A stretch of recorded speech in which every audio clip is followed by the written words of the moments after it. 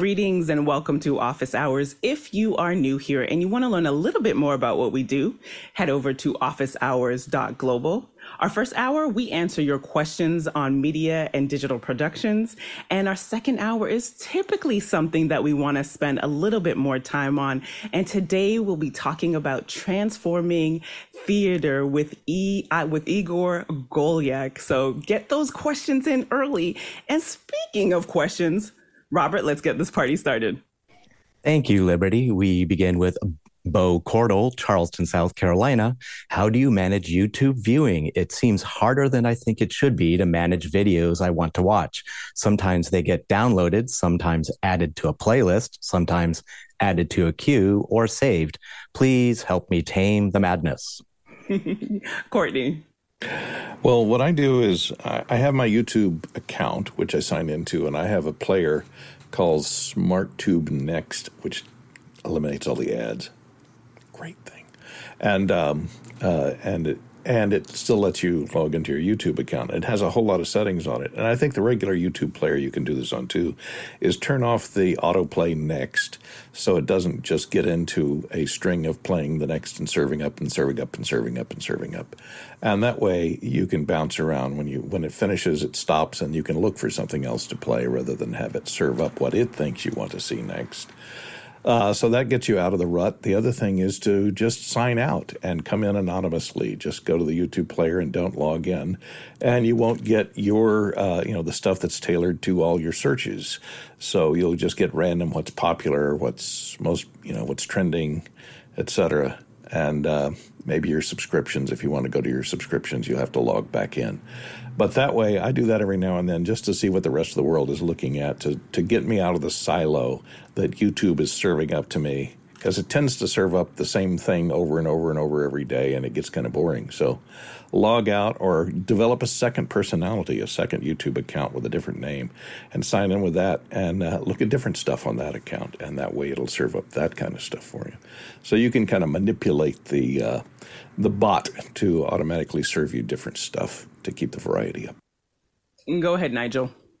So I guess the answer to me here is it depends what device I'm on, because it's an inconsistent interface. So if I'm viewing it on the web, I'm going to get one experience, but I often view it on my iPad, and I have to tell you, I pay for the subscription. I don't get the ads.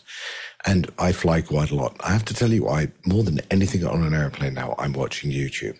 So here's what happens. I find something. If I want to watch it later when I'm flying, I download it onto my iPad. If it's a video that I think there's a crumpet recipe I would really like to make. I don't know when I'm going to make it, but I've decided crumpets are something I should learn to make. So I have saved that, or I've liked it, which gives me the reference. But the third thing I do is I use subscriptions. If there's someone I'm vaguely interested in or a subject I'm vaguely interested in, I add a subscription. And I found the more subscriptions I add, the better mix. But like Courtney says, the same things recur a lot. So it depends on the device. I download to my iPad, I watch and save online or on the TV. Go ahead, Alex. Yeah, probably about 80% of my viewing is YouTube at this point. I mean, so I watch most of what I watch on YouTube. And I don't mean YouTube TV. That's the other 15%. And then there's like 5% of my viewing is done on some of the other streamers. And for me, I save a lot of things to watch later. So my wife and I don't necessarily agree on what we should be watching on YouTube. And so when I see something, I don't want to ever lose it because I don't know if I'll be able to find it again. So I'm just constantly saving for later. And so I move everything to save for later. And then usually while I'm feeling like I just want to sit down and like do the thing where I'm just sitting and watching something, I open up Save for Later and I sit there and start watching it, and it's playing all the things that I thought I wanted to watch at some point. And I find that to be a very great experience. You can then tell that playlist, you can say, download this playlist, so it'll download the whole playlist before you get on the plane. And so a lot of times I'll have Save for Later that has 5 or 6 hours of content in 3-minute and 14-minute increments. And I've got that whole flight of just watching all of those downloaded onto my iPad. It's a great experience. And so I have a lot of playlists. I probably have 20 or 30 playlists of things that I like to keep. But the one that I use 90% of the time is just Save for Later, so that I can go back and at least nowhere to look. I make no attempt to normalize the algorithm. Like my algorithm is serving me up stuff, and then I search for a lot of things. I get into weird verticals of mostly history and science that I'm just searching and then looking at one thing. And a lot of times, again, when I search for it, I'll save a bunch of things for later before I start watching them so I don't lose track of them. The biggest problem I have on YouTube is losing track of the things that I saw. If I go, I'll just go back a page, it's gone. I like that concept of actually going back to watch. I save a lot to watch for later, but going back, do I get a chance to actually go back? So I like to watch them as a chunk. It's a chunk of videos that I've already decided that I wanted to watch. And so it's, it can be a 2-hour chunk. A lot of times when I'm making my soup or doing something else that takes a couple hours, I will, it's a good thing to just have on the tube. Yeah, so similar to Courtney, I have several accounts, of course, because managing accounts, but personally having accounts where one is like my educational account. So that's riddled with playlists. I haven't even counted how many playlists. So it's like, okay, AI and Adobe hacks and Canva tutorials. And then that way...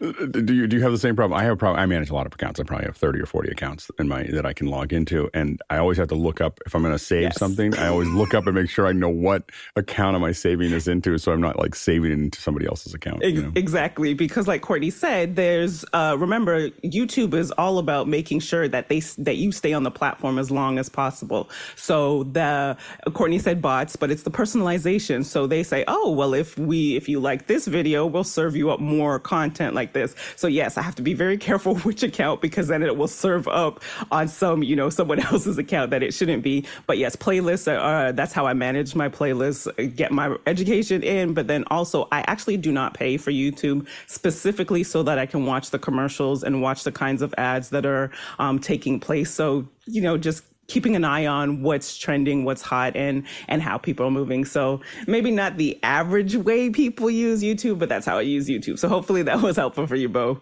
Next question. From Paul Wallace, Austin, Texas. Using Microsoft Clipchamp, I exported 50 short video clips and selected let AI handle it, and got a decent finished video. Time spent less than 5 minutes. What other more upscale video editors doing along these lines? Alex?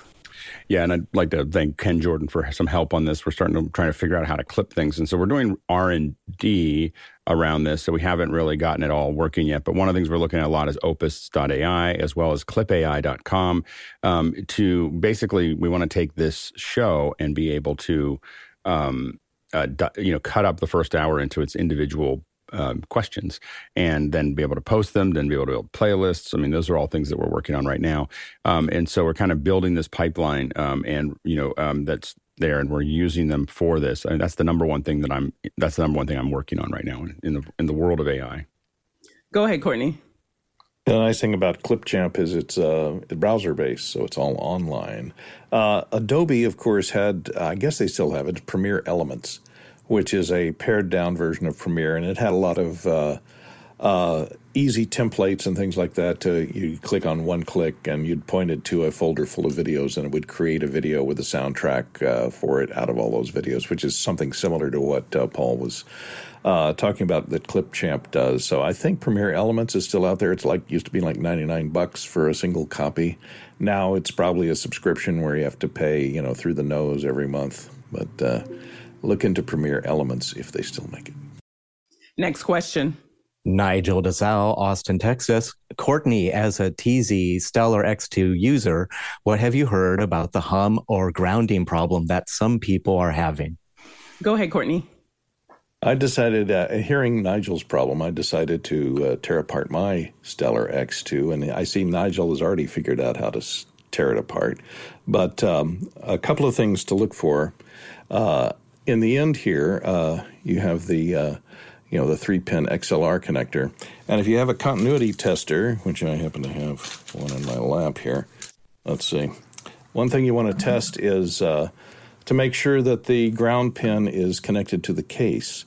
And so pin 1, which is the pin on the left if you put pin 2 at the bottom, you touch one side of your continuity detector to that, and the other side to the case. And if you hear noise, then you get a good connection. The problem is to open these, they have a screw-on cap at the end, which you just unscrew here. And the Stellar X2 is a little bit different than many. This is a very common case design. It's copied after the Neumann. There's this locking collar, which is made out of brass or nickel-plated brass. And you can see the problem, I think, stems from the fact that this is powder-coated. The finish on this microphone is powder-coated. And you'll notice that the... here, I can maybe demonstrate this. Where does that stuff? The inside of this locking ring, the threads, which are on here, are not powder-coated, but the outside is. And the powder coating is not conductive. No conductive.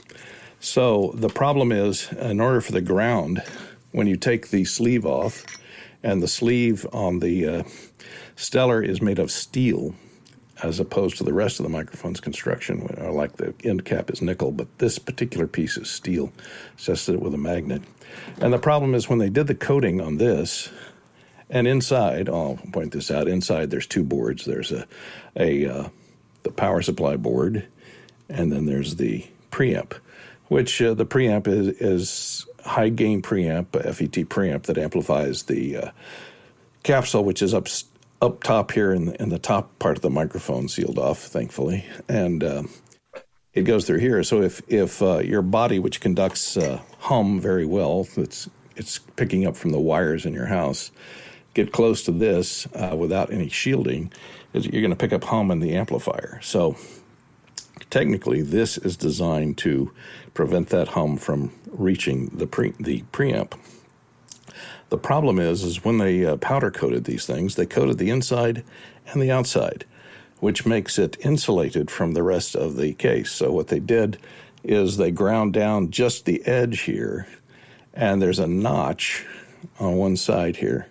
And if you look at the notch at the very end, they've ground the coating off the inside of the notch. And so that notch has to fit into a little tab at the top here. And that's the only place that it actually contacts the rest of the grounded area. This part is grounded. These supports here that hold the preamps are grounded. And the capsule itself is grounded. But this is floating and exposed to EMI unless it's got a grounded cover. So when you slide this on and fit it in there, if that tab doesn't fit all the way in, or if there's some, I don't know if you can see it, there's some Loctite on a screw there right at the base of that tab. And if they got a little generous with the Loctite and it overlaps up onto the tab, it may prevent the only place that does electrical connection, which is inside this little notch here, from reaching the cover. So then the cover will be floating because the base here is floating. There's a gap around the end there. And this, when you screw this on, I've sanded mine down a little bit.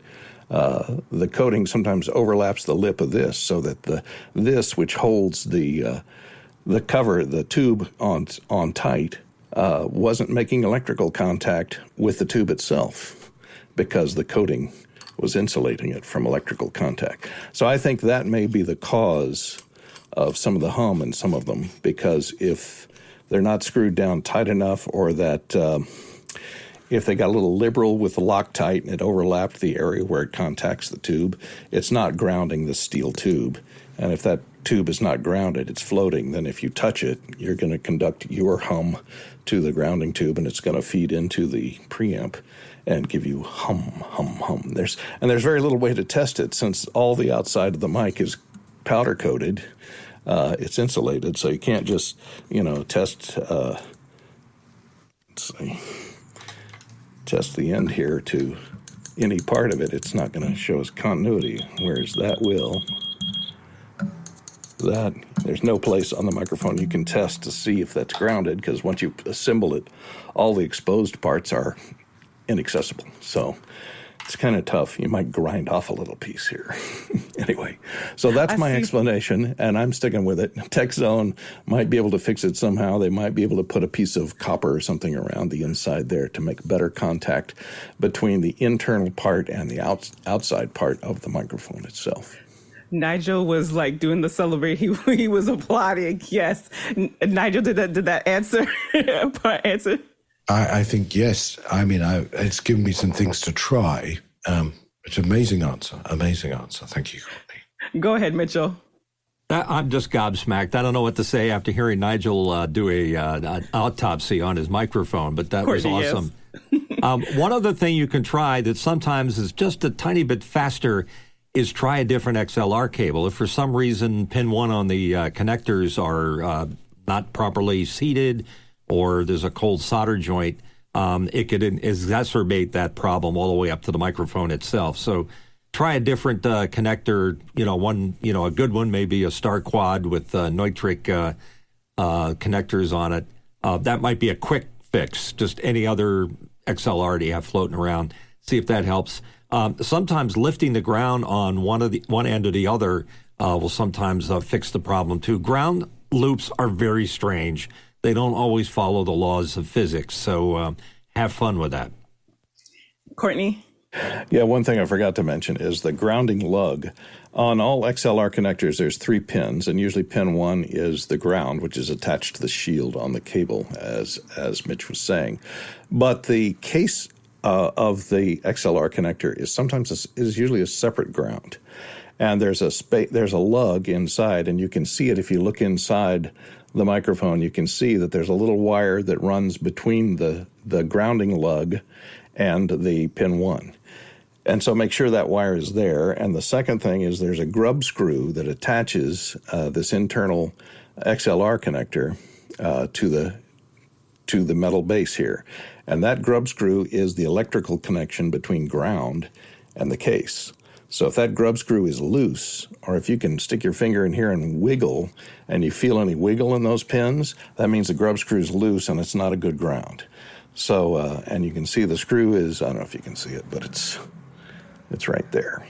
And it may be reverse threaded, so you may have to turn it clockwise to back it out, which tightens it into the case, and counterclockwise screws it in, which disconnects it from the case. So make sure the grub screw is tight, because that's the main connection between the case and pin 1 and the ground.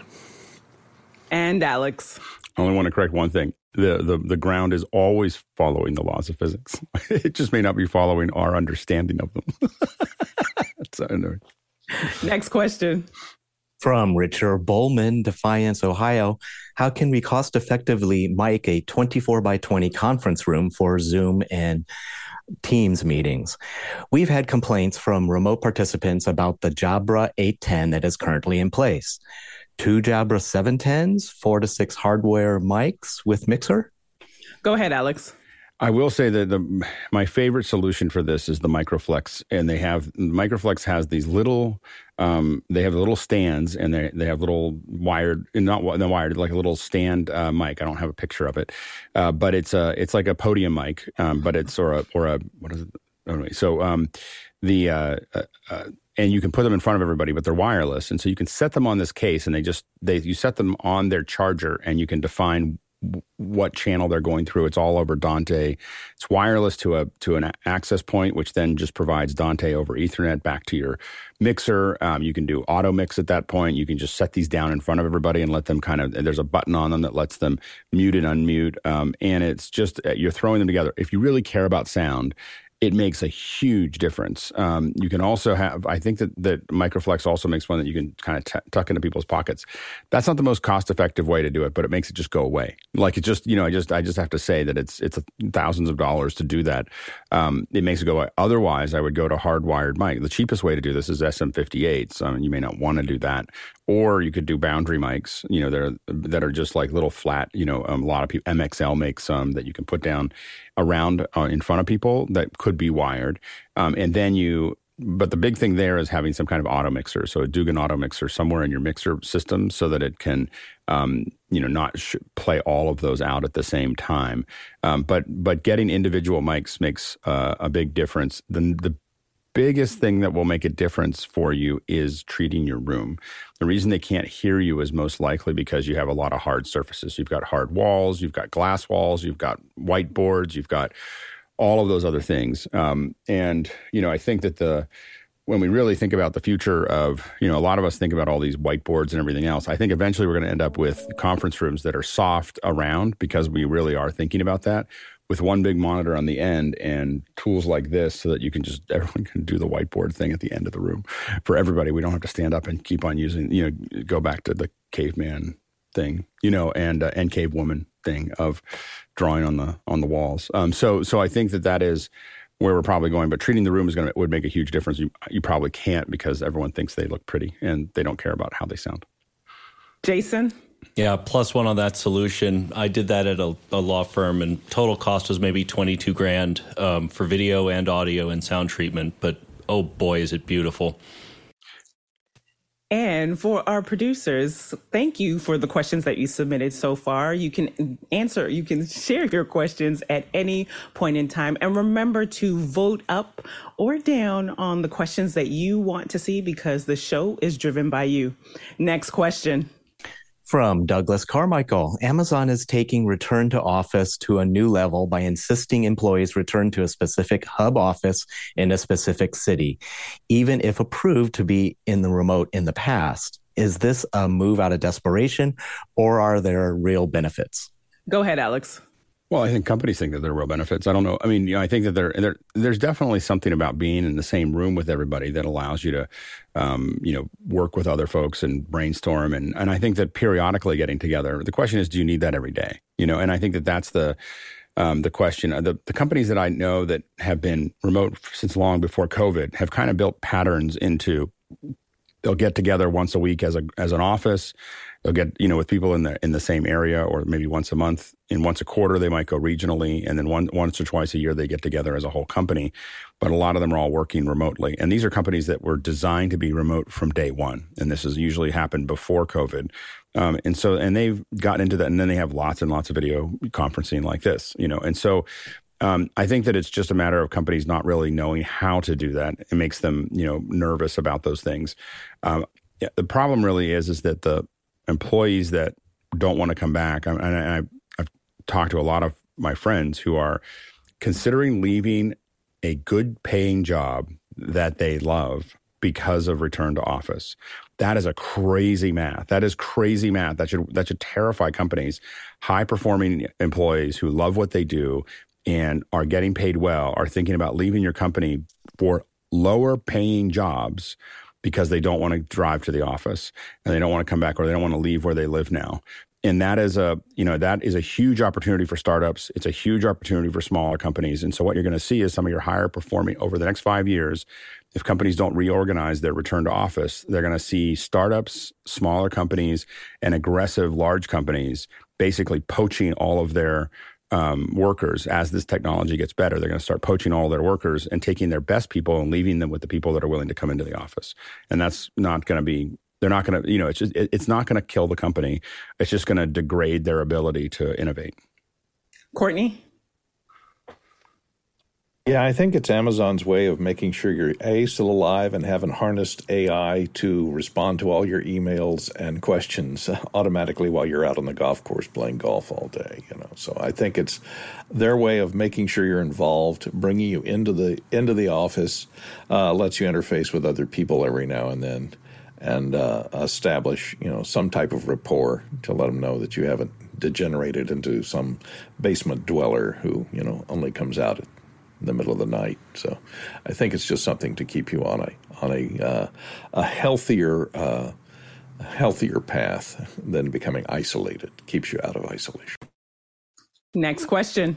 From Eric Hers, Hartford, Connecticut, I want to use the HDMI output of a Blackmagic A10 Mini Pro and split this to two PCs, Windows or Mac, running OBS that will send RTMP to two broadcast servers each. What hardware do you recommend for this? Would this change if I use vMix? Go ahead, Courtney. Well, you could use the USB output as a webcam out of the ATEM Mini for one of them, and then take the HDMI out that's split to your monitor and run it through one of these HDMI to USB adapters. And you can get these for around $20 on Amazon. They're not quite as high a quality as the very expensive ones that you can get from Elgato or the other converters that do HDMI to USB. These look pretty good. They do. I've used these for 1080p, and no one's noticed the difference, especially if you're going to feed them through OBS or something else before streaming it out. I think it'll work fine. So something like this to come in as a webcam on your second PC, and then you can run that into OBS and then out onto the world. And Alex? Yeah, Blackmagic makes these little mini recorders that are like $125. You could put one on each computer, and then you would just simply need to split your HDMI out to go into those computers. Now, if I was going to do this, and I was doing this all the time, and the only thing I was doing with those PCs was to encode, I would probably still go to AWS with links. I would just have two little links, and I'd plug them in, and I'd send them to AWS, and then send them to wherever I want. So I think that's where I'd probably lean towards, because it's a lot simpler and it'll just work. But if you do want to use these machines, then I would spend get these little mini recorders. They're going to deliver. There's a variety of different ones that are USB-C or Thunderbolts. You got to pay attention to what those are. But those will take that feed in, and then all you got to do is split that HDMI with whatever you'd like. Also remember that you could use the RTMP out of the Pro into something like Restream, and then just simply send it to two different places as well if you're doing RTMP. So Restream, or send it to AWS and do it. But either way, those would also do it in the cloud. And so you wouldn't need any computers to make that happen. Next question. Jack Rupel, Breckenridge, Colorado. In a moving stereo image, if you have binaural or spatial audio, might this help from getting sick? Matching sensory input, less cognitive load. Courtney? No, I think the main problem with getting sick is your vestibular canals in your ears that are the problem. Not your hearing, but the attitude of your head versus the attitude of the image you're seeing in your eyes. When those two things disagree, that causes you to get nauseous. And so just having spatial sound is not going to affect the vestibular canals in your ears.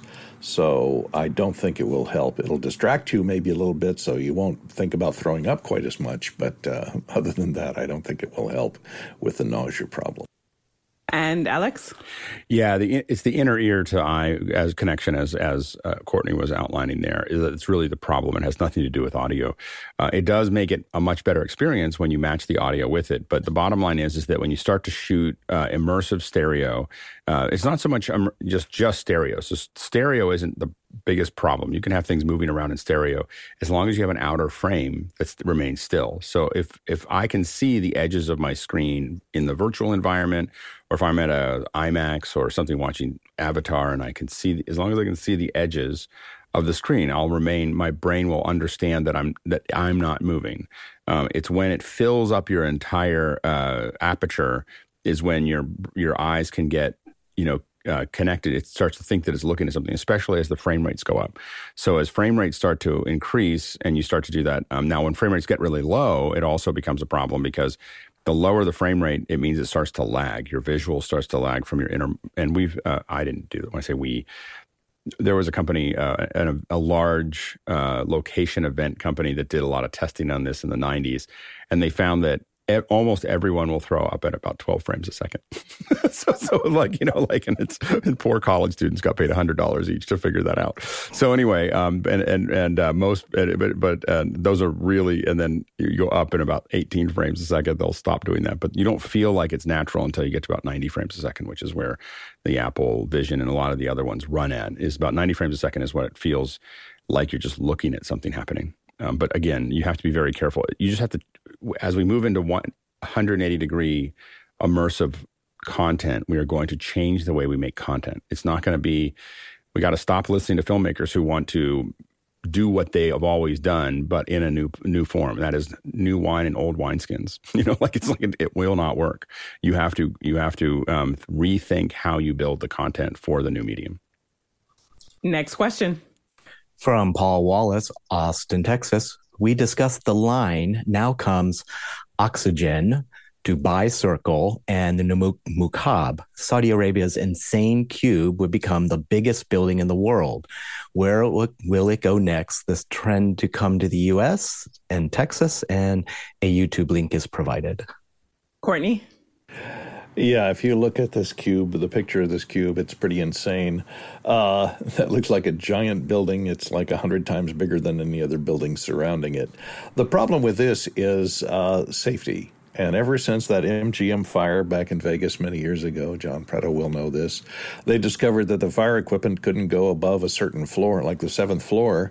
So if there's a fire that breaks out above the 7th floor, if there weren't, a very good sprinkler system, and there would have to be a huge water reservoir on top of this building, which is going to take a lot of stuff to pump the water up there. There's no way to fight a fire above about, floor 6 or 7 or 10. And this thing's like, 300 stories tall. I think it'd be a cube would turn into a giant burning sugar cube or something if it caught on fire. And just think of all the people that are living in that. All it takes is one of them doing something stupid to set the thing on fire. So I think safety is going to be a huge problem with an office building this big, or a living city in a cube this big. There's going to have to be some type of management of resources, water, fire, sewer. You can imagine if they get a big sewer clog on the way out, what is Roto-Rooter going to charge you to undo a clog from something that size? And Alex? There's a strong desire in that part of the world to attract people to something that is exciting and interesting, and move past oil, as far as a business goes, and use the oil money to modernize and build something people want to come. And Dubai's been doing this for a long time. Abu Dhabi's been doing this for a long time. There's a lot of architectural projects, and most of them get funded by being audacious, not being, basic. So these are still architectural drawings. We don't know if they're actually going to get built, but they could. I mean, they put a bunch of sand into the Gulf to make it, to add more, and build palms and all kinds of other things. So doing outrageous architectural work there is not something that's new. They've been doing that for 20 or 30 years, and they'll probably continue to do it. And I think it's just fun to watch. Just get your popcorn out and see how they do. Next question. Chris Widener, Lafayette, Indiana. So what platform is best for location notifications at this point? We're looking at possibilities to grow a bigger audience for a food truck. They have decent Facebook, Instagram presence, but trying to help a buddy get more spur of the moment customers. Alex? I would say that I was just at an event with a whole bunch of food trucks, and someone it was Mexican, and they put this gorgeous photo of some of their food, and they had a QR code underneath it. And when you clicked on it, you saw a map of where to go, like of where in the facility. And the burrito was amazing. And so I, and when you got there was this long line, and all the other food trucks were slow, and there was this long line of people for this one. And I asked the person in front of me and the person behind me how they got there, and they're like, "Oh, I saw a QR code in the picture, and it looked really good." so I don't, I think we can try to do location notification, but some QR codes are something that most people know how to use now, and putting out those little postcards and putting out those things there, and especially I think the one that we had was like, it was like a 25% off. I don't know what the original price was. They probably just moved the price up 25%, and then it was 25% off. But we all had these little, you could grab onto this little thing and you get a little offer. You didn't grab onto it, you used it on your phone. But I would think about QR codes. Jason? Alex's answer is a really good one. I just specifically for an app, Glimpse, GLYMPSE, has a fleet tracking version, a professional version of Glimpse. This is one of these companies that Microsoft acquired and didn't ruin, which is, kind of a rarity. But it's an excellent way to just be able to post a quick link that is designed to expire whenever you want or when you reach a specific location. So in this case, share it for a day and, put it out maybe as a QR code and then go from there. I'm going to tag on what Jason just shared. There is, because I'm thinking as much as this question is very technical in the notifications to let people know, but I wonder if part of what could help is also some of the storytelling and the marketing around it. And I say that because if you look up Pinky Cole, she's the founder of Slutty Vegan, and they started as a food truck and they would pop up. So if you wanted to know where they would be, you would have to get their text notifications, like be signed up to that. And just the story of you never know, it could be at a certain time of day or night. So just the anticipation and the scarcity that comes around that, just wanting to add that as possibly something that could work to help, to Jason's point with the QR code, and like it disappears after a period of time, and just building some of that could be something helpful as a part of their storytelling and marketing. Next question. From Jack Ruppel, Breckenridge, Colorado. When is 3D content just a gimmick, and when is it necessary? Jason? From a cinematic perspective, I would say it's almost never necessary. From a practical point, USDZ and, will it fit in my space? I'd say it's very, very handy and only going to become more prevalent. And Courtney? And when you're talking about 3D content, I assume you're talking about stereo vision, which is a left eye, right eye situation where you're serving an offset image to each eye. And it is a gimmick. It was proven to be a gimmick the 4 times that it's gone into the entertainment industry and disappeared within about a year or two. And it then tried to make its way into television and it disappeared in about a year or two. The only place it would be necessary is if you're having to gauge distance accurately, so and within about 10 feet. So surgeons that are doing remote surgery where they have to, determine where the scalpel is versus where the artery is, they need 3D vision for that. If they're operating a robotic surgeon, it's definitely necessary for that to note your depth perception. Is only good if you have stereo vision. So something like that may be a flight simulator or a driving simulator where you need to gauge distances.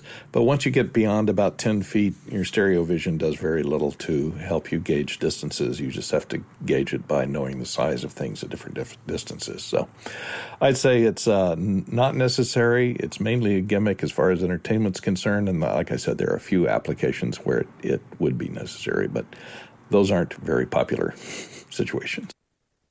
Go ahead, Mitchell. Yeah, I agree with Courtney 100%. Entertainment versus technical. Entertainment, the Muppet Show at MGM Graham Studios, absolutely necessary. And Alex? I mean, I think that there's a lot of times when I think that when we don't do real stereo, when we start cutting things out and putting them on cards, I think it's a gimmick. It's always a gimmick. When we are creating something that really gives you an immersive experience, it's has a pretty dramatic effect on how things feel when it's done well. So I think that you're going to see more and more of it over the next decade. Next question.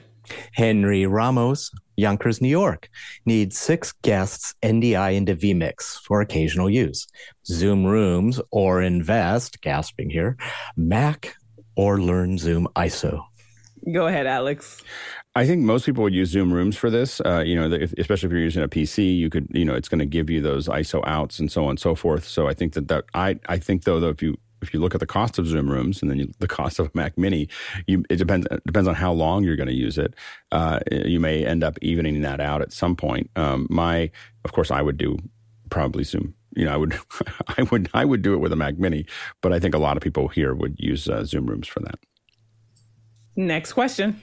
Jack Ruppel, Breckenridge, Colorado. Have any of you seen Oppenheimer yet? Can you comment on the audio? Go ahead, Nigel. Yes, we have seen Oppenheimer. We saw it at IMAX, not the fancy 1570 or whatever. It's just digital IMAX. It's a great movie. thoroughly recommend it. Specifically to the sound, I know sometimes we worry that we can't hear the dialogue in his movies. I heard every piece of dialogue that I know of. The music does get very loud at some point. And for some reason, the only thing I can really remember is a lot of staccato violins were playing often. But the rest of it I didn't really notice because I was so engrossed. And this is a reminder for our producers that you could submit and vote on questions at any time during the show. Next question. From Paul Wallace, Austin, Texas. What is the Fediverse, and will Threads make or break it? How does this work? And how does Threads lose half of its users already? Alex? I don't think they should have necessarily been so bullish on publishing all their numbers on the way out. That's all that happened here is you saw a big surge. The reason that you saw so many people go in is because they already had Instagram and they attached Threads to Instagram. This is Meta. Attached Threads to Instagram. So people like me jumped, downloaded Threads, made sure that we protected our handle, and then deleted it. Like it was like, okay, I'm done. And I'll go up every once in a while and do something, but it was not not something that we really cared about. We just want to make, a lot of us just protect our handles.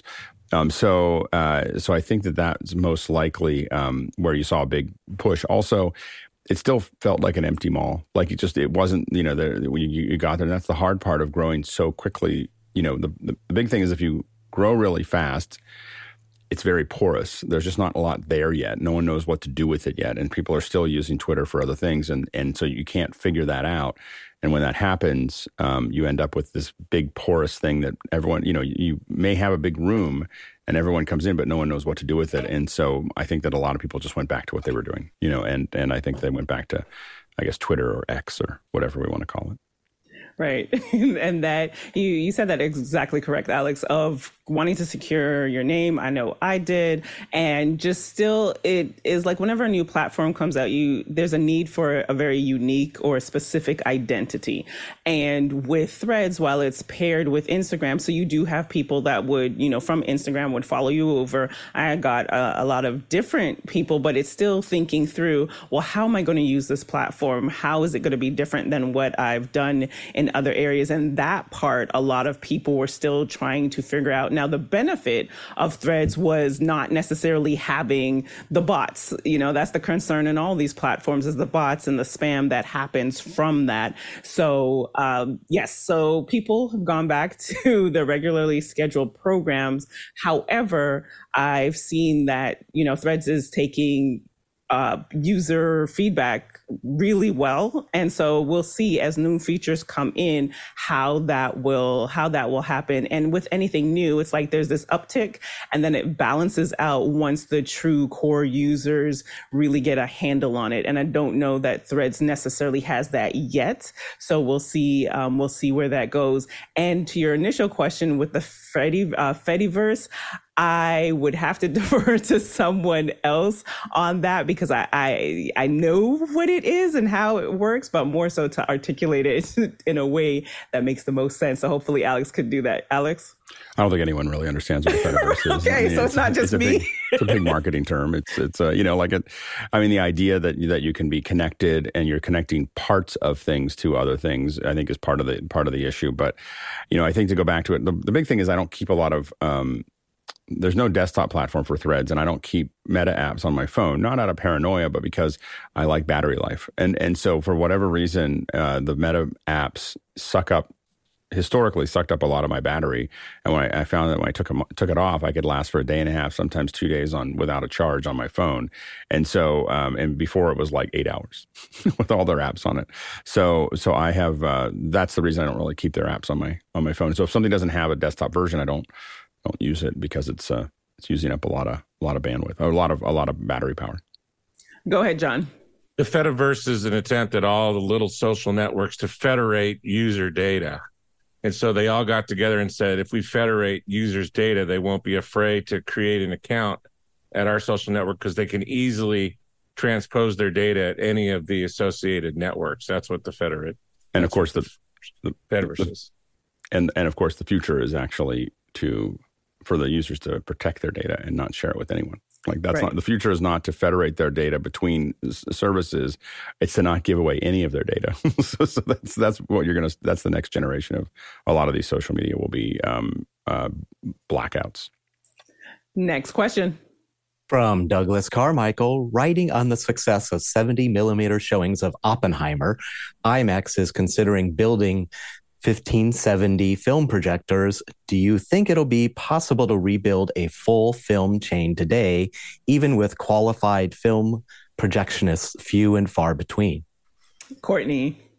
No, and that's the problem, is the projectionists and the repair technicians that know how to service those 1570 rolling loop projectors.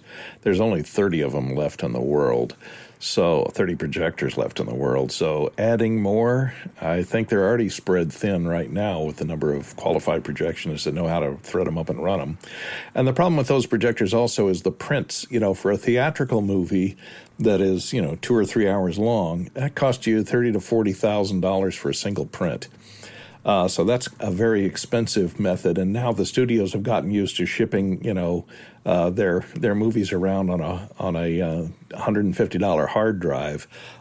It's kind of hard to go back to the $30,000 per print, which can only be shown in one theater versus putting it on a server where it can be shown on 7 screens in a multiplex at the same time with just one hard copy, with one hard drive that you have to ship.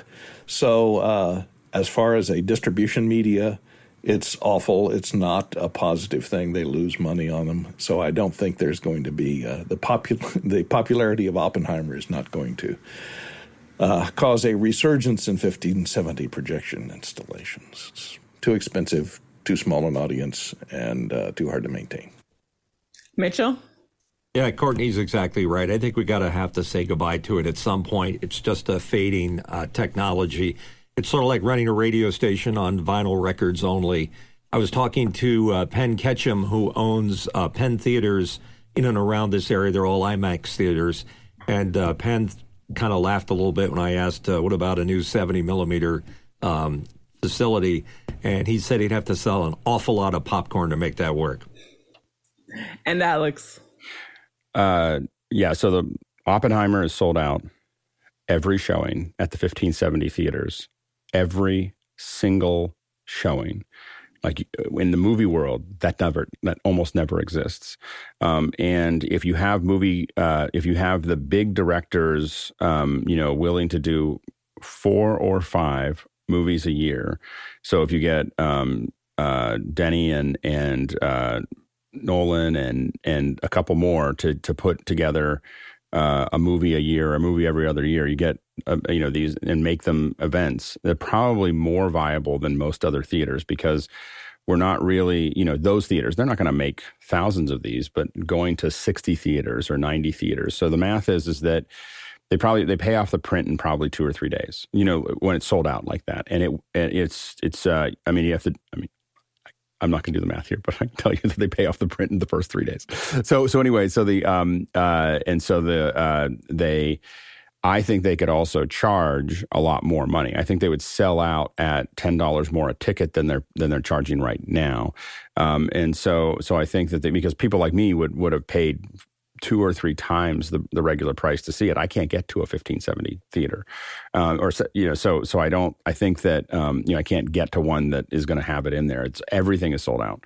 And so I think that when you see that kind of demand, because the people who are still going to film are people who want to see a big film. They want to see the high res. They want to have the impact, and the rest of the film world is kind of dying away. There's nothing else out there except for big events. So I don't think they're going to make thousands of them, but I think going to 60 or 100 theaters that have these, they'll make money, but they have to know that they're going to get probably 2 or 3 made for IMAX films a year to make it viable. And Courtney? Yeah, I don't think so. The thing that made Oppenheimer so popular is the fact that it's the only film, I think it's the only film that was shot 100% in 1570 and finished 1570, photochemically. Right. That's what you'd have to do. And because so all these enthusiasts have to get to the 13 theaters that can show it instead of the 3,000 theaters that Barbie is showing in. So Barbie's making double what Oppenheimer's making, and Oppenheimer, because it's 3 hours long and only available in 1570 and 13 theaters in the United States, 30 worldwide, Barbie's going to run circles around it, and Barbie was shot in 35 millimeters, or is shot in digital. So it's a lot cheaper to produce something that's going to bring in a lot more money. So economically, I don't think it makes any sense. And that's, like I say, it's the standout. And to shoot in IMAX, as we know from Oppenheimer's behind the scenes, it's so noisy. Everything, all the dialogue has to be looped. You have to capture all the sound separately in a separate run without the camera running. So it's synchronized in post. So there's a million problems of shooting in IMAX. The loads, if the loads are only 1.5 minutes to 2 minutes long, you can't do any long takes, et cetera, et cetera, et cetera. And we're only 5K away from the resolution on digital cameras, 12K versus 18K, of a digital camera that can capture the same resolution as that IMAX. And then the projectors have to step up to maybe dual 8Ks. To achieve the same resolution and projection. And you don't really notice the difference in projection after about 4K. In most theater goers can't see the difference. Well, only an IMAX screen, but like I say, I'm not saying this is going to take over the world. They're not building any more 7-story tall theaters. I know, but But the thing is, they have 7-story tall theaters that aren't being utilized. I don't think that this is taking over the world, but I think that the theaters that do it are profitable enough that it wouldn't take very many for them to, if they added 30 on or this 60. One movie. How much did Inception bring in? It was available in 1570. I don't know. Look back. But I think the difference is that how much did Dunkirk bring in? Did it break any records? You could get seats to that one. But the difference is that they started marketing the 1570. So that in the past they've not marketed. They've said made for IMAX, but they didn't start marketing 1570 until Oppenheimer, and they found that there is again. It's not that it takes over the world. It's not going to change the gross. The main thing is that it is. Those theaters, I think, are profitable enough to make it worth having more of them. Not significantly more, probably no more than 100, but they're just printing money. Like just money is just coming out the back of those theaters like a printing press. So it makes sense to have more printing presses of money. It doesn't. At some point, you would saturate the demand pretty quickly. But what's proven is the fact that they sold out. Anytime you see something sell out, you know that you don't have enough of it. Like as soon as it sell out before the movie run started, all of the showings were sold out. That means that the supply and demand are not lined up correctly. And so you can either increase the price a lot or increase the supply a lot or a little bit of both. But when you see that, anytime you see that, you're like, oh, I left a lot of money on the table. And so that's the math is just that you have to, they'll just do the math and figure out whether it makes sense to add. I mean, I think it'll be to the major markets, the New Yorks, the San Franciscos, the LAs. I mean, they could put 2 more 1570s into San Francisco, in the Bay Area, into LA or whatever, and they'd sell those out too. And now that people have seen them and they're kind of part of that, that's part of the culture. Again, it's not everyone, but if 1% of the viewing public wants to see 1570, it'll sell out, hundreds of theaters around the world. If only 1% is interested. So that's the math. It's the math. It's the individual math of the theaters that makes it worth it. In LA, in LA, in the Chinese theater, the main big theater, it's now an IMAX theater. They carved out the basement and made the tall screen because it wasn't a 7-story tall building. They had to dig into the ground. It has dual digital 4K projectors. The 1570 projector they moved to Theater 5, which is upstairs, which is about a third the size of the main theater. So that's why it's selling out. And Mitchell. Yeah, I agree with everything everybody was saying, except just keep in mind the geographical separation. I live in a small town in the mid-Atlantic region of the U.S. We just don't have enough enthusiasts to maintain. I think there's one 70 millimeter in King of Prussia. But the thing is, they wouldn't do it there. But the guy that has the Penn Cinemas He has Christie digital projectors, and that's fine for about 70 or 80% of the people. But all you need is 1%. Well, you just need 1% interested in this, and you sell out those theaters. That's the difference. Next Just question. for this movie. Yeah. From Paul Wallace, Austin, Texas, writes, would you join Be My Eyes? I did, which is the free app that connects blind and low vision people with sighted volunteers, and company representatives visually assist through a live video call. Link provided, BeMyEyes.com. Alex? I think people should check this out. I think that there's a lot of really interesting ways that we can assist. One of the things, Be My Eyes is a great example. One of the things that we worked on with Google was a program to bring parts of the world to people who were couldn't leave their home, for a variety of reasons. And it was a great experience as well. So there's a lot of different ways we can do that. I think Be My Eyes is a great example. So I would highly recommend it.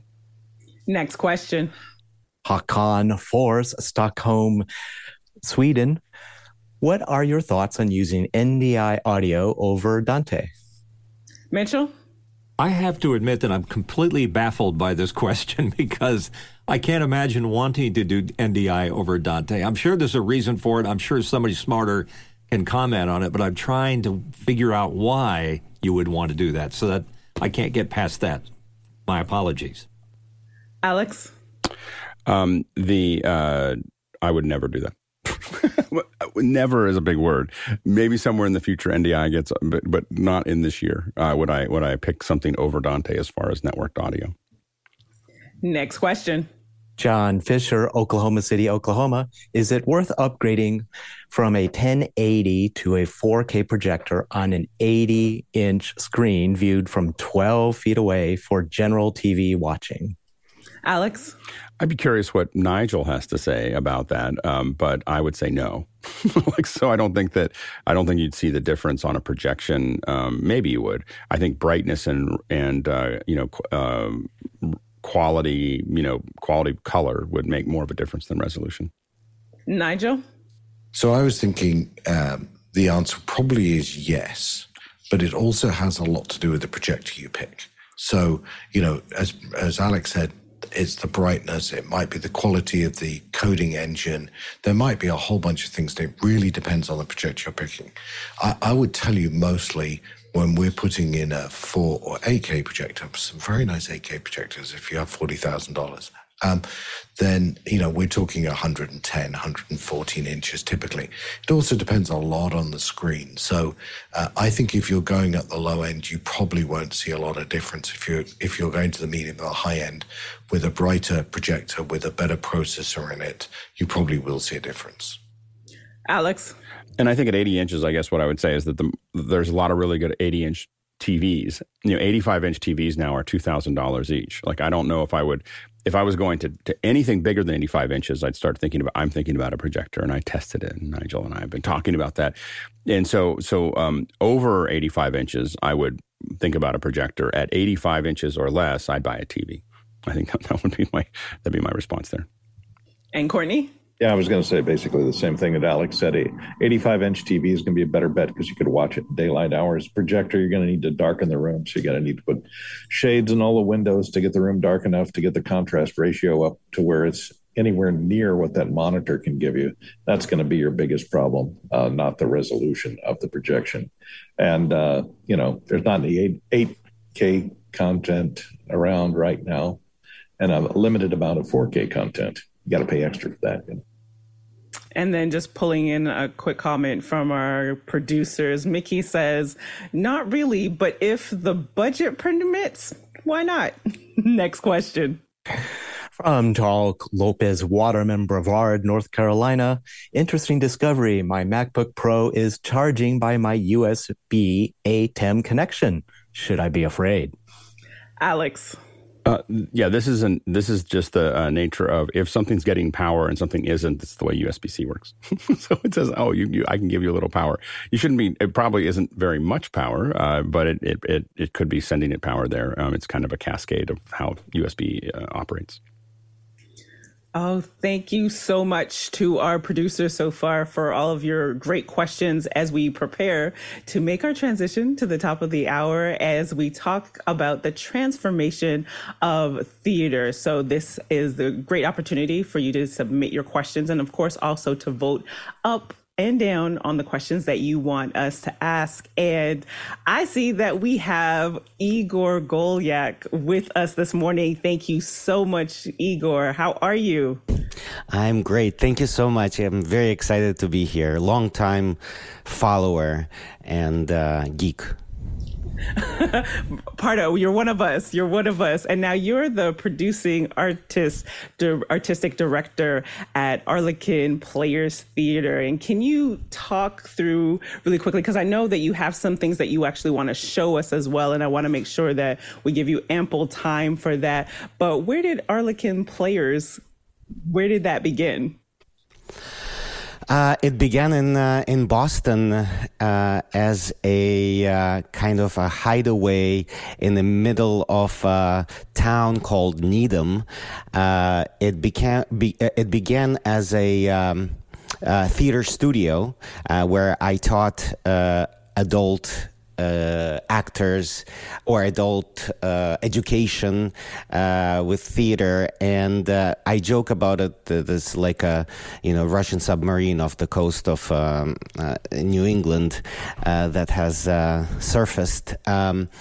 But we've been here for 10 years, and not until the pandemic has the New York Times came to see our shows. So not many people. We also have a rating on TripAdvisor in Needham. And we are number 2 in Needham in terms of best things to see after a gas station. So it's an exciting town. And speaking of the New York Times, and just even the topic of this hour is about transforming theater. And that's exactly what you've done with the use of NDI and bird dogs and all of the things we talk about every day to bring these experiences, revolutionize them. Can you talk about what happened during the pandemic and how you got to where you are today? Sure. So we started with... we were doing shows, and we have a 55-seat black box theater, and we were doing shows, and we had plans and the season, and of course, life takes its own turn, and all of that had gone away, I believe, in March 2019.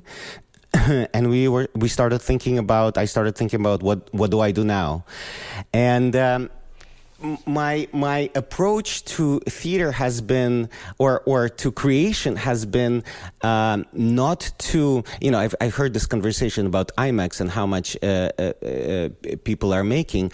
Unfortunately, I'm a nonprofit, or fortunately, and the making part is a little bit secondary to what I'm trying to do. And I'm on the... I haven't seen Oppenheimer, but I think that would be of interest to me. So when we closed down the theater, my partner and I, she's an actress, and we basically put our baby to bed in the bedroom and dog in the other room, and created a show based on a show that we did in person. And the show was called State versus Natasha Banina, and it's about a girl who commits a crime of passion. I actually would love to share some slides if possible. Yes, most definitely. We're looking forward to it. Sure. I believe I'm sharing screen right now. Okay, you're good to go. Awesome.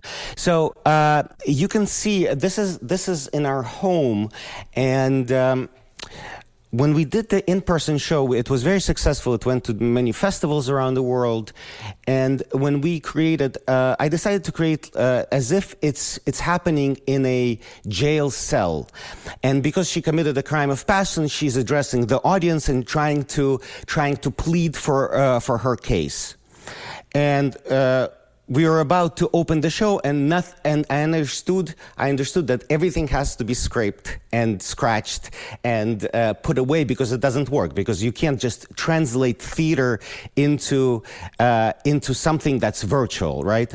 So what I figured out that one needs to do is to create a production that makes sense in the environment, that is created for the environment. And that's part of the schooling.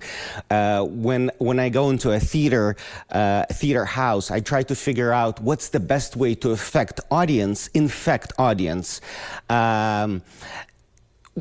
specifically in this space.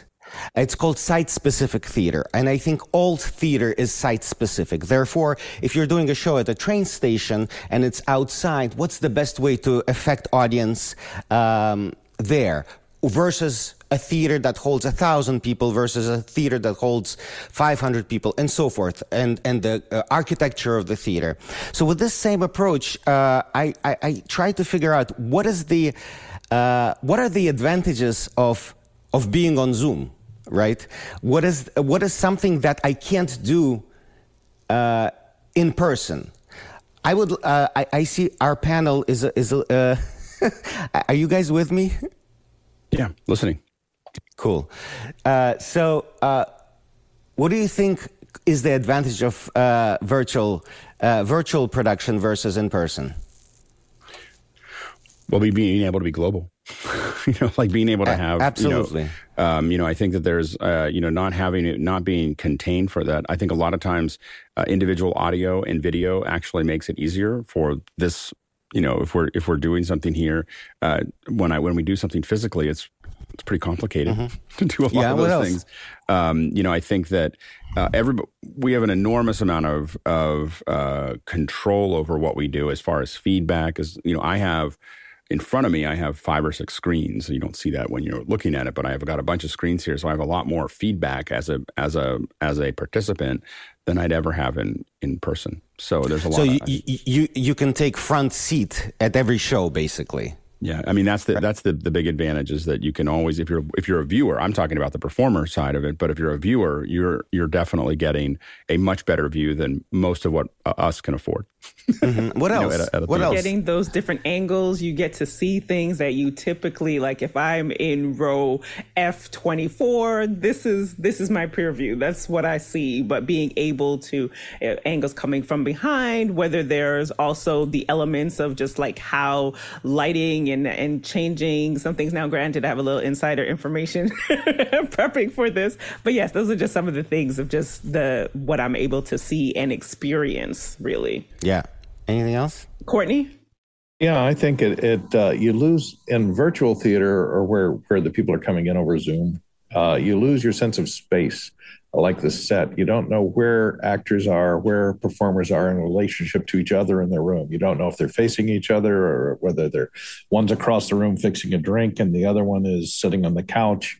With live theater, you automatically know where all the characters are in relationship to each other. So it's sometimes hard to tell, is this an intimate scene or are the characters shouting at each other from across the room?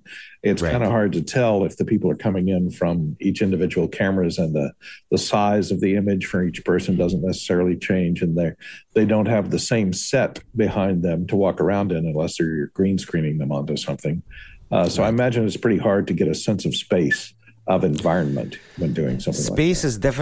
Space is definitely completely different. The idea of virtual environment, virtual space, and the idea of reality, it can be either much further from reality or much closer to reality, because I've seen Alex Lindsay in person, but I haven't seen any of you. So I don't know if you exist or not. Right? So our perception of reality is completely different. It's just a monitor with some people talking. It could be recorded. We don't even know if this exists, right? So that's definitely a disadvantage of virtual theater. But actually, it could be an advantage where not only actually in terms of the space, not only are you more separated from the environment in which the audience, the performers are in, but you're also separated from the audience, because the experience of being in a theater and having heartbeats at the same time in the most beautiful moments in live theater is very difficult to do virtually. But I think this could be used as an advantage as well, and there's ways to get there. Using tech because ultimately, how much money it makes, whether it makes a lot of money or a lot of money, is something that, again, I'm not as interested in. But what I am interested in is the heartbeats. So what I would like to talk about is how to get the heartbeats there, and hopefully with investment or whatever, once the heartbeats are there, it can go wider. I think one of the things that one of the advantages of virtual theater is also not just reach but also access. When I have a person that can't afford to go to a show downtown Boston with parking, with $200 tickets, with babysitter, and so forth. So I have a person that's here in a town that's right next door, and a person that's in Australia at the same time, and they're sharing the same experience. Also, in live theater, what's interesting is that you start to identify yourself with the character that you're portraying, right? And so it's difficult to do in virtual theater because it's just on a screen, on a two-dimensional screen. So how do you break down that barrier? So all these questions started coming to me, and I understood that you have to solve them. Otherwise, why not just shoot a movie, right? So the next question is, what is the difference between virtual theater and film? And some of the differences are, for example, well, the main difference is that it's live. So what does that mean? It means that performances can change. So based on the comments and the reactions that I'm getting right now, this is what I'm thinking, and this what leads me to say the next thing based on the connection that we have right now, even though it's a virtual connection, right? So being alive puts the audience feeling like there's something happening, and they're at the front seat, and things can go either way. So, for example, audience can make decisions or play a role, just like in video games. That's for next show question, what is the difference between video games and theater? But audience, in my opinion, in virtual production, need to have a role. So this is a very big difference between film. Well, in film, you're just an audience member. It's a monologue. In theater, it's a dialogue. It's always a dialogue where there has to be some sort of reaction from the people, or some sort of feedback from the people that I'm listening to. This is not possible in movies, right? Movies are pre-recorded, right? So I think, is that part of how you've been able to just in gaining in popularity and just the transformation that has taken place? Like, how are you? I'm just sharing this especially for our producers. How is it that you're able to gain more interactivity? Like, what do those elements look like for you when you're producing your shows? So, great question. Thank you so much. That will lead us to finally I can talk about my first slide out of 77. Just kidding. So, the first slide, I don't know if you can see it. Give me a thumbs up if you can. Awesome. Not yet. Yes. Is it in? Yes? It's in present. So it's in presenter mode. So we're seeing the notes, and I'm sure you want us to see those great images that are on the slide. Well, if you can. I thought I'm sharing. So us on the panel are just saying the presenter mode, the wrong screen. Yeah. Oh, I'm sorry.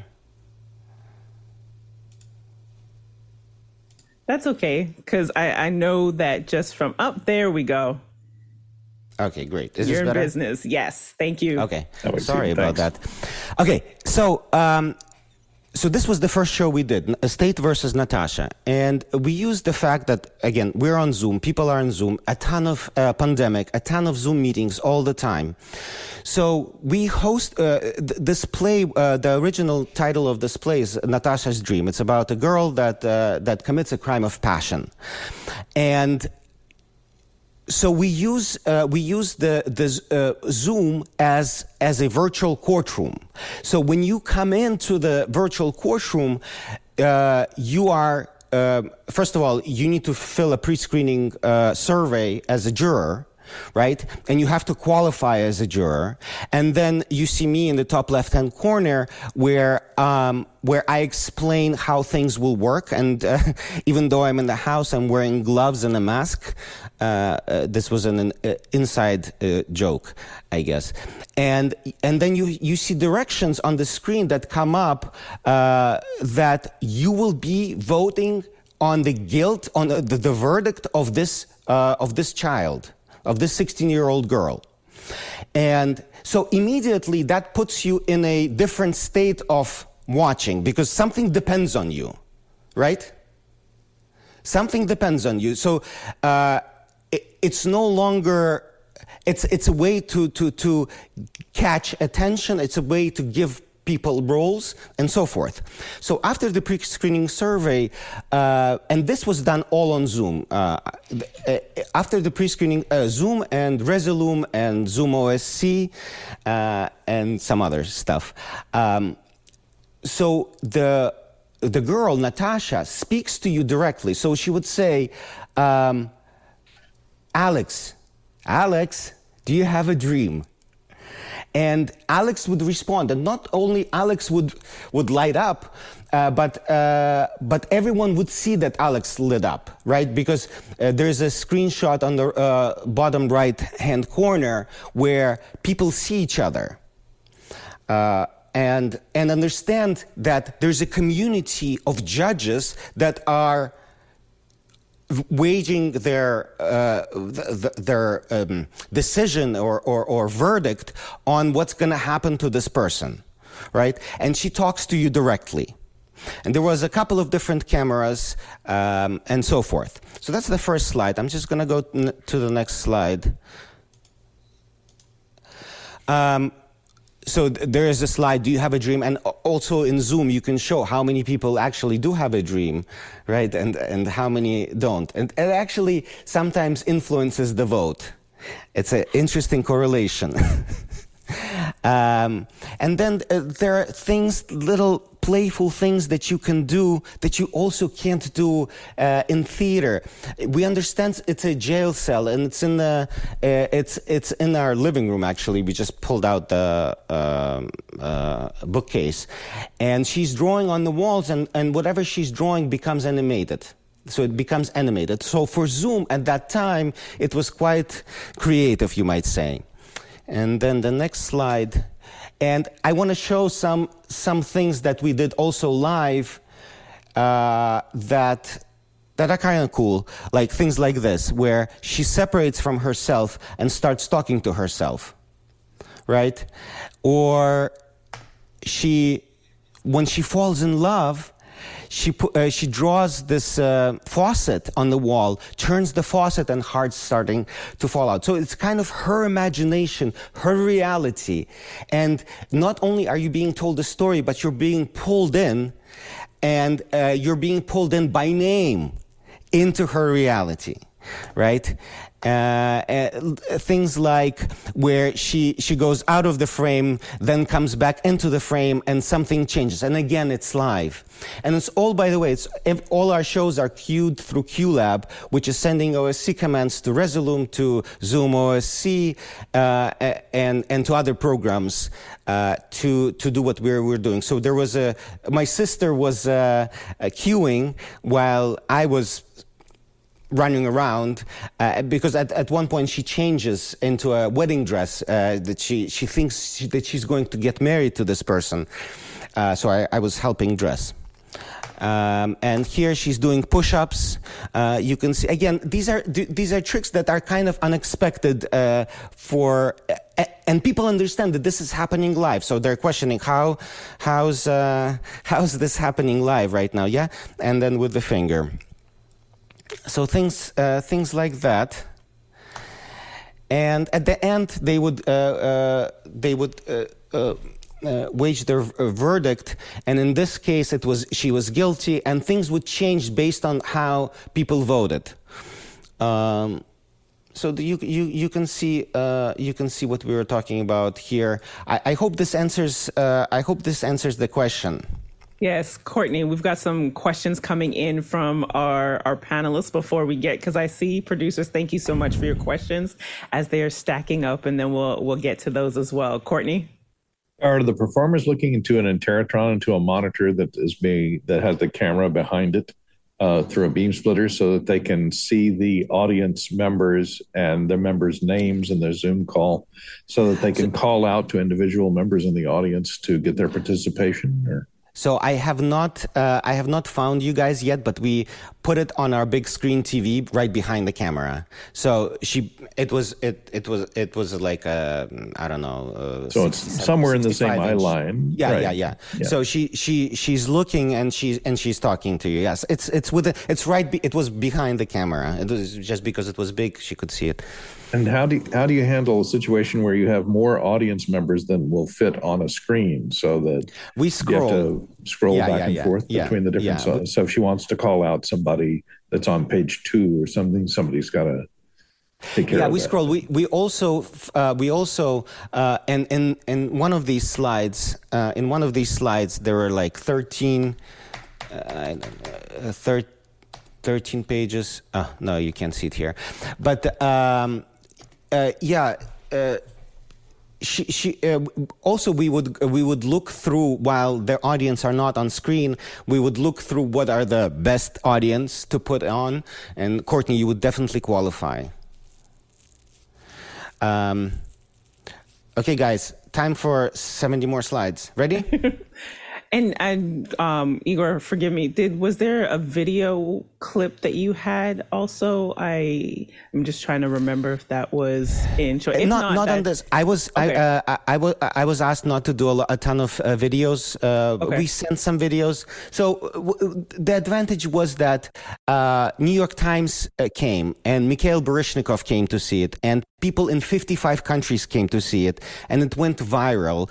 There's no way that New York Times would have come to my 55-seat theater in Needham, Massachusetts, where we are ranked number 2. Right. So after that happened, it kind of blew up, and we were traveling virtually to international festivals. We were performing it all the time. We got a ton of great reviews, critics pick, and kind of put us on the map. And so, if you want to, because that's actually a great place, because we do have a lot of people in our community who are in theater and are still, some have made the switch or doing some form of like virtual elements. So I know that they are loving everything that you're sharing right now. So when you look at where you were at the beginning of the pandemic and doing virtual to where you are now, what kind of advice could you give to those that are still trying to gauge the interactive part and the technical part? Like, how have you been able to do that? Well, it's thinking about the production. It's thinking about the show in a in a creative way, where the mindset of executing a show. Okay, we have a show that was written as Natasha's dream for in-person audience. Now that you're in a different set of rules, in a different environment, in a virtual environment, you have to change the show. Just like you have to change the show being in a 500-seat theater that's in the round versus in a theater that's straight on, where the effect of the audience is completely, the way the audience is impacted is completely different. So it's...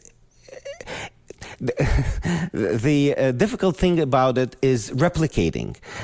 You can't really replicate. You have to recreate and reimagine what theater, whatever this is every time anew.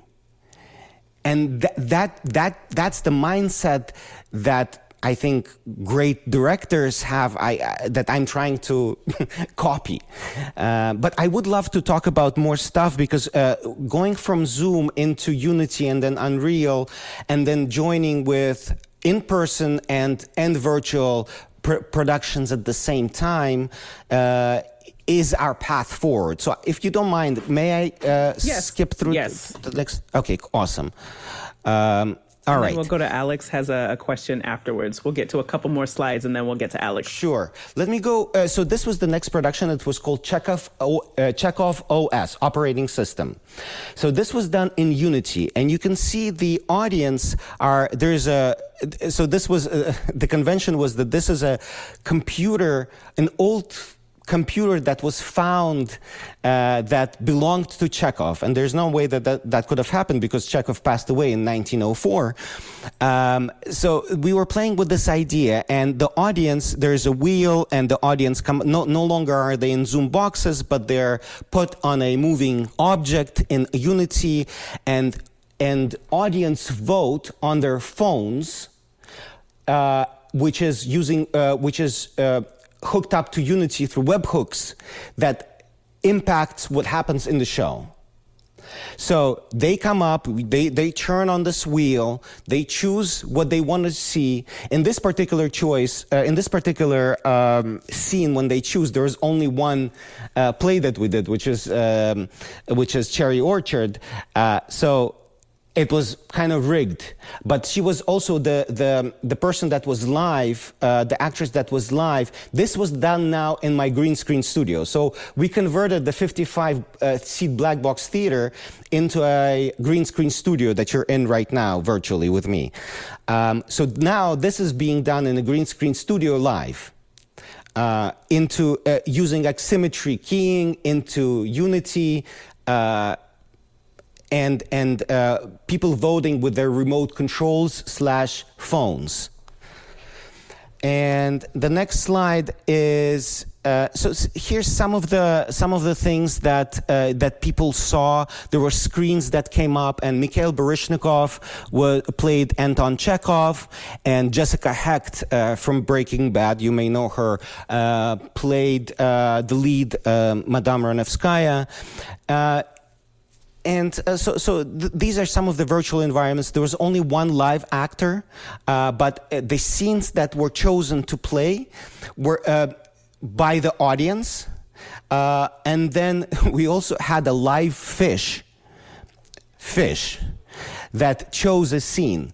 Because the idea of the pandemic and the idea of Chekhov, two words about Chekhov.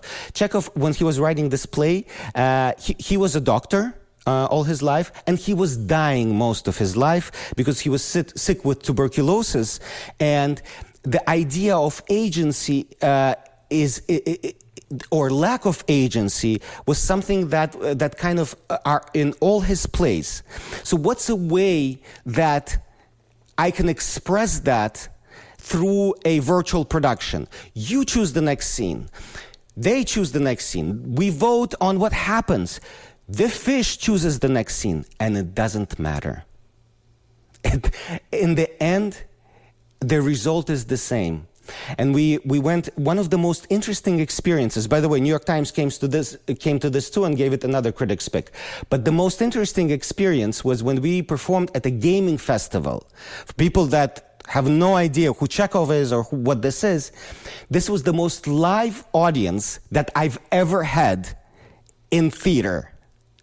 Because what was interesting, we were using Zoom OSC as a side narrative, which is also not possible to do with live theater, as chat.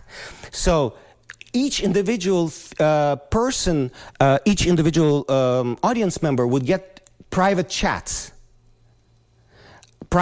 on Zoom, and they would reply back.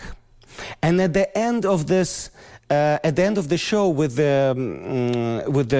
the gaming festival, it was like a Twitch stream. It was nonstop texting, nonstop chatting. They were talking to characters and would argue with the characters directly, which is something unprecedented in theater. It's so beautiful. And then they were like, this thing is rigged. We're coming back next time. We're gonna vote again. How did you vote? This is something you can't get in live theater. Such live emotion, such live feedback. But you understand that in the pandemic, you can go to the best college, you can go to the best, have the best job. But when the pandemic comes, something that doesn't depend on you, something you lack agency in, it somehow stops life, changes life. People die, people find virtual theater, and so forth. Things that you could not plan for. And this is why I did this production. I want to do, this is a short video just of how this looked. This is a part of the trailer that I cut parts of. And you could see here the characters are dropping down, and people were able to control, like in a video game, where the characters went, left or right. you could control. This is their voting on whether to sell the cherry orchard or not to sell the cherry orchard. There were TV screens that came down. At the end, the computer kind of broke down, just like our life in the pandemic. And this was shot all on green screen, as you can see. Some dramatic moments by Jessica Hecht and Anna Baryshnikov. And this is our pandemic with the masks and the game over. So before I continue, any questions? Alex? Would you? I guess you could do this not just in Zoom, but if you had, a group of venues, lots of theaters or other venues, you could theoretically project this to the, let's say, 10 venues or 15 venues and have people interacting using their phones. I mean, would that be a viable thing as opposed to totally a virtual background, a virtual distribution? Totally, absolutely. We've been considering that, and we've been talking to some partners. Mm-hmm. But it's definitely very interesting, and people interacting, and people. The difference there is, I need to find a creative solution where when people see themselves on screen, there's something that ignites in them, mm-hmm. that they're in a show, and there's during this Chekhov OS after New York Times came to see, there was 1,000 people on Zoom. And we had to, that's the maximum. Right. And so they understood, they see that there's 1,000 people on Zoom, and they're in the front with Mikhail Baryshnikov, and so it's something happens there. Yep. In the scenario that you're talking about, I can't do that, but I'm sure there's a way to figure something creatively, to figure something out. Well, you might be able to have a return video. It wouldn't be an individual, but you could have a return over Zoom or something else from that theater back to, or from that venue back to you. So you could somehow incorporate it into it, maybe have audiences appear or something like that. Interesting. Definitely. Courtney? Well, you're definitely transforming theater because I think in most theatrical situations, the actors definitely don't want to have the audience interact with them. Otherwise, that's called heckling. And other than hearing them applaud or laugh and react, that's great. And I would think that your script, if you're going to present scripted information, that you would have to allow for improvisation, because you don't know what the audience members are going to contribute or say unless they have scripted lines to deliver, and are there plants in the audience that are characters in the play. So progressing the plot line along the play has to have some degree of improvisation. You said you're always going to end up at the same place at the end. For that actors, play. The actors have to figure out how to play. For that play, have to guide that it. Play. Yeah, that's point. That's a great question. The thing is that each play is different. With Natasha, the audience actually chose what's going to happen to her. And depending on what they chose, there was like a fork in the road, and the actress could go one way or another. With the play about Chekhov's life, where there's a lack of agency, and during the pandemic, this was the prevalent feeling, we created as much playfulness and as much deception of choice. And then at the end, you realize that what you choose actually has no impact. Pre-programmed or chosen ahead of time. Exactly. Well, there was something back in the 60s called Kino Automat, which was a Czechoslovakian film that had decision points throughout. And it was a tree type based. It was all film projections. So it was not live in this case, but the audience then voted on which direction they wanted the story to take. And it would branch off in a different direction, and they would play a different, it was handled by having two projectors up, and depending upon which way the audience voted, it'd go this direction or that direction. So there were several tree branch points, and it always ended up with the same conclusion like yours did. So that there's a way to handle it like that, to manage the tree choice to end you up in the back in the same place.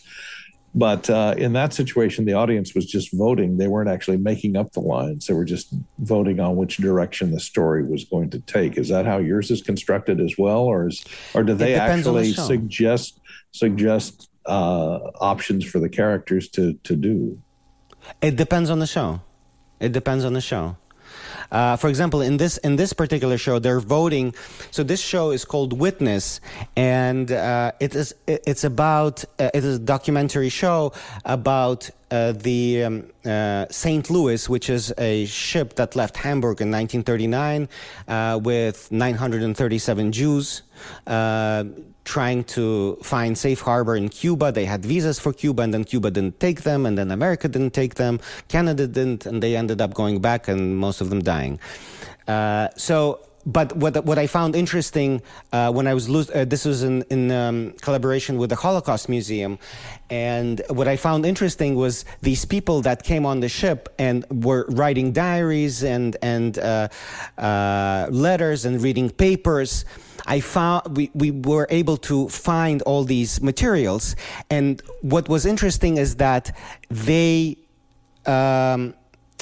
what they did on the ship is create talent shows. So imagine after Kristallnacht, people running away. Some of them have already been to concentration camps, so with bald heads. And what are they doing on a ship trying to escape death? Talent shows, So this actor was live. We created everything in Unreal, used Ximmetry, and streamed it live with. And in this case, they were voting on each talent show, on each number, and they were asked to come on with drinks because they would be toasting. It's as if they're part of this boat, a part of these unwanted people in this place, voting and enjoying their time before realizing that things are not going to go great. So I wanted them to feel that. There were 3 acts in this show, and first act was the talent show. Second act was a 7-minute audio-only piece recorded with binaural microphones. An audience was asked to sit with their right ear to the wall, to the door. And I don't know if you've ever experienced binaural microphone. I'm sure you have. It was the head that we rented, and we did some recordings. It was probably the most impactful things. We asked audience to turn off the lights in the room and sit with the right ear to the door, and it was basically like they were sitting in a what is it called? The room on a ship. What are they called? The rooms. Cabin. Cabins. Exactly. Sorry, English is a second language. Cabins. So they were sitting in cabins and hearing what's happening outside when they arrived in Cuba, and people didn't want them. There were riots. There were newspaper articles. There were people walking by. Somebody trying to commit suicide. Somebody laughing, and all of this, and a psalm as well. And all of this created this atmosphere. Also, it's a way to get into the house of the audience member and change the way that they perceive the content. because now you are influencing how they are perceiving this. And a lot of people had done this because their cameras also were. It came up on the screen on the stage, and so they knew they were a part of it. You could see that a lot of them have wine glasses. They're toasting, and then later in the show, these pictures, their pictures come up in picture frames, and audio and actors. The main character talks to them directly, and so this was the Unreal Engine boat. And I wanted to show you a small clip of what happened. We were doing the show during the Colleyville siege in Texas of a synagogue. If you remember, this was a year and a half ago.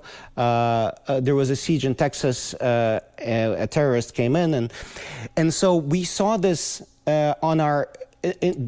It was on our TV here at the studio, and the actor was preparing to go on stage. And there's a point in the third act where the actor goes into a cabin like this. He goes into the cabin and sees the audience members projected on walls around him. And this was a live moment, also done through Ximetry. And we decided to pull in the live news feed and project it onto the four walls of the cabin, because this is what the show is about. It's about anti-Semitism, it's about hate, and this is happening right now. So some audience members actually found out about what's happening on the news through doing this show. Wow. And this is the moment here. I had to go through a lamp because it's from recorded to live, and here he's in the room, and this is the live news. Oh wow! And you said that this was done through Unreal Engine, correct? Unreal Engine and Ximetry, yeah. Okay, and so now, Igor, there are questions piling up here. We're going to transition so that you can answer. The panelists, we've had a great time asking you questions. Now it's time for our producers. So, Robert, go ahead. Next question. Andy Carluccio from San Francisco writes, Igor, all of us at Liminal were so excited in 2021 when you shared your success story and how you use Zoom OSC. What lessons from projects like yours should producers consider in a post-pandemic world?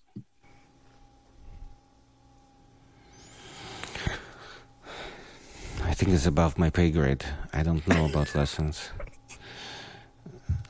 I don't know about lessons. It's about thinking outside the box. The pandemic created a great challenge, but with it a great opportunity to affect more people. I mean, there's no way that I could have traveled to 55 countries with these shows. We just did a big presentation, by the way, in Israel on Witness, and I was talking about this story that I just told you.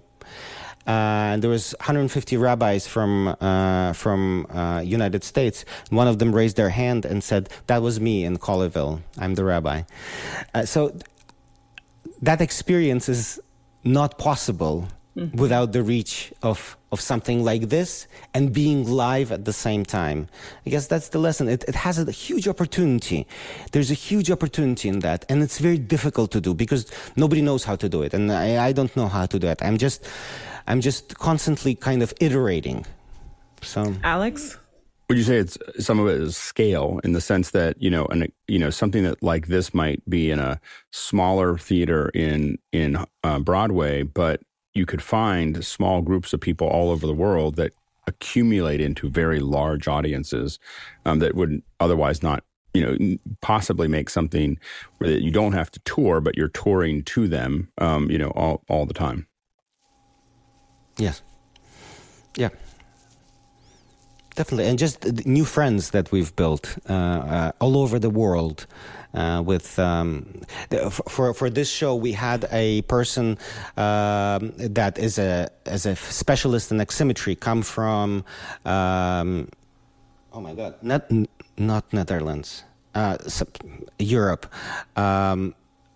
we had a designer in the Unreal designer was in Brazil. Other designers were in Ukraine, and so forth. So it was a team that collaborated from all over the world, and it's also something unique. You don't get to exchange experiences and knowledge with people from all over the world when creating something like this. Next question. From Kirsten Ostenkamp in Germany, what are new possibilities that the virtual production world offers with regards to how to affect and interact with theater audience?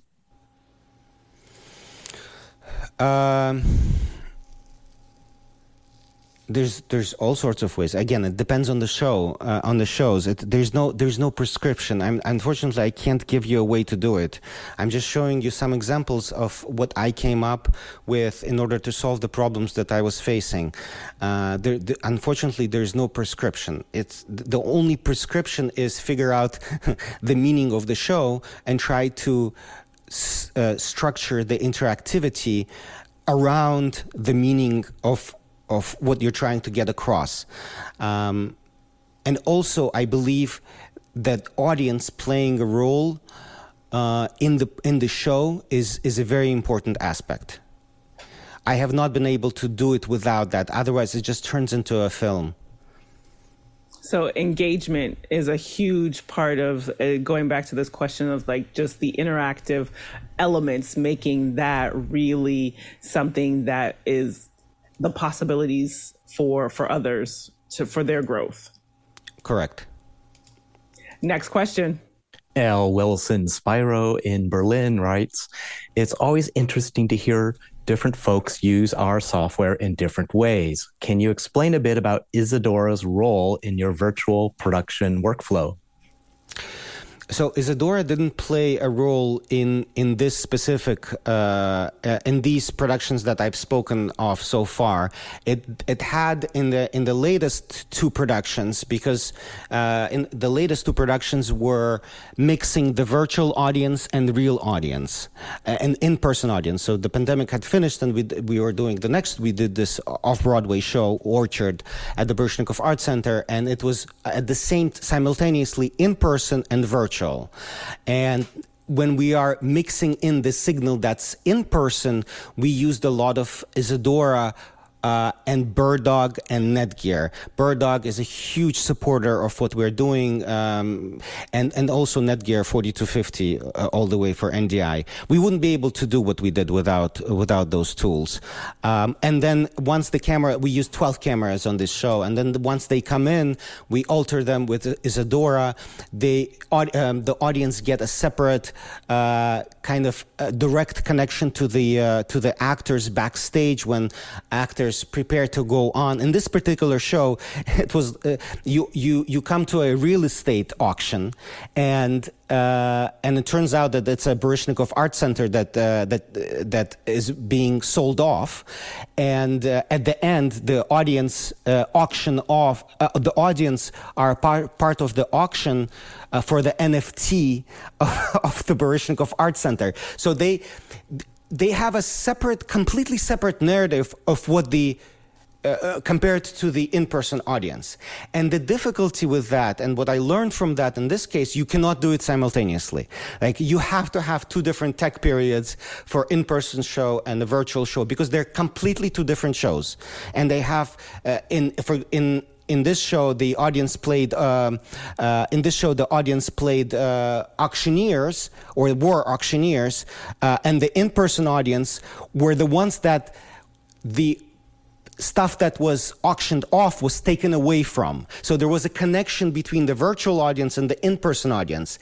The in-person audience knew that there's a virtual audience, and the virtual audience knew that there's a in-person audience. So, next question. Kirsten Ostenkamp from Germany writes, what are advantages of simultaneous live, virtual, and in theater production? And how does that inform live and in theater experience of the audiences? I just spoke to that a little bit. So, for example, in this case, when these two audiences have different roles to play, when something is being auctioned off in real time and is being taken away, which is, by the way, the meaning of the show. The orchard is being auctioned off in the show, in the text. And we feel like something that we love is being taken away from them, from us. That makes the point very vivid, and the only advantage to anything that we do creatively is whether it makes an impression, whether it makes an emotional impact, whether hearts beat. And next question. Oops, sorry. Yeah, go ahead. That's all. Next question. John Fisher from Oklahoma City, Oklahoma, was seeing a particular piece of technology the aha moment for conceiving your adaptation of the orchard? Or did you have the vision for it first and had to figure the tech out later? They're processes at the same time. So I try to research, first of all, watch this show. Second of all, I've gotten so many answers from this show. Unbelievable, but true. But also just geeking out on new texts that are coming out. And then at some point when I'm thinking and considering the concept of a new show, ideas pop into my head from the things that I've read or seen and so forth. So it's kind of a process that you have to be aware of the tools that are available and then find the best tools to express what you're trying to express. Next question. L. Wilson Spyro in Germany writes, how did the onstage and offstage roles for virtual production differ from the in-person theater? Example, SM, LX, SX, video operator, performers, director, designers, TD. What new roles did you have to add? What roles did you not need? That's such a great question. There are so many. First of all, I've never worked with, virtual designers and TDs and their time and programmers, like the Unity programmer, he had a deadline of when the show is opening. For us, we need that 2 weeks before the show opens. We need the final so that we can rehearse in it. So there was a ton of learning in terms of how different different professions, how they think about their product. Right, and learning to translate that. So there was a ton of new kind of learning and material and understanding that needed to happen, and it's been so exciting and so interesting because people in different professions I find fascinating because they think in a completely different way, which informs me and makes the experience much more interesting and makes what I create much more interesting because it's unexpected for me. Next question. Dave Kaufman from Vancouver, British Columbia. Igor, do you think that hybrid theater has a future to it? Is it too much of a compromise to try to engage both remote and in-person audiences? Well, the thing is that I'm trying to not make it a compromise. I'm trying to make it something that's... You can't play Operation game on Baryshnikov in person. You can only do it virtually. Next question. Next question. Talak Lopez Waterman, Brevard, North Carolina. What was your delivery method? Just Zoom? Also YouTube? Did you sell tickets? Yes, we sold tickets. Yeah, all of these tickets sold. So we use Millicast / Dolby for delivery. This part of the show of the orchard, where so the idea is that it's being sold. It's a special place that has these magical rooms, and you're on a virtual tour of a property that you want to purchase, and you end up in different rooms. So when you're walking around, each individual audience member is able to walk around the space and go into different rooms and play operation on Baryshnikov, and there's a point to that. But this was done using pixel streaming. And then when they transitioned into one of the rooms in this building was a theater, and they come into the theater and watch a live performance, and then this whole place is auctioned off, and we lose everything. So in this show, it was pixel streaming and also Millicast, which we've been partnering as well with, and they're a huge supporter. And all our shows, including Witness and the latest show Gaga, we did using Millicast. So, but there's exchange. There's interactivity. So it wouldn't be possible on YouTube because of the latency of 20 seconds. Millicast is just like Zoom. Next question. From L. Wilson Spyro in Berlin, how many different pieces of software did you need to combine in order to execute your virtual productions, and what were they? So it depends on the production. We use Ximmetry, Zoom OSC, and then Zoom ISO when it came out, Unreal, OBS, and mainly QLab. QLab is the one that sends signals to everything. Burdock Central is what we used for some of the camera switching. By the way, this is volumetric capture, and people were clicking to turn Baryshnikov around. But anyway, so there was and volumetric capture software that we were playing around with. I think that's mainly, and Isadora, of course. I think that's mainly it. Next question. Paul Wallace, Austin, Texas. There's an improv theater in Austin that allows users from their homes do skits as part of the show. How could this work in general while maintaining the quality of the shows? I don't know. Next question. Talak Lopez Waterman, Brevard, North Carolina. Did you ever do remote DMX for remote lighting control? No, the only thing that we are doing, because everything is controlled through QLab, including sound, microphones, and lighting, we send OSC commands to the lighting console, and it activates a queue. I guess we can send it from anywhere. Next question.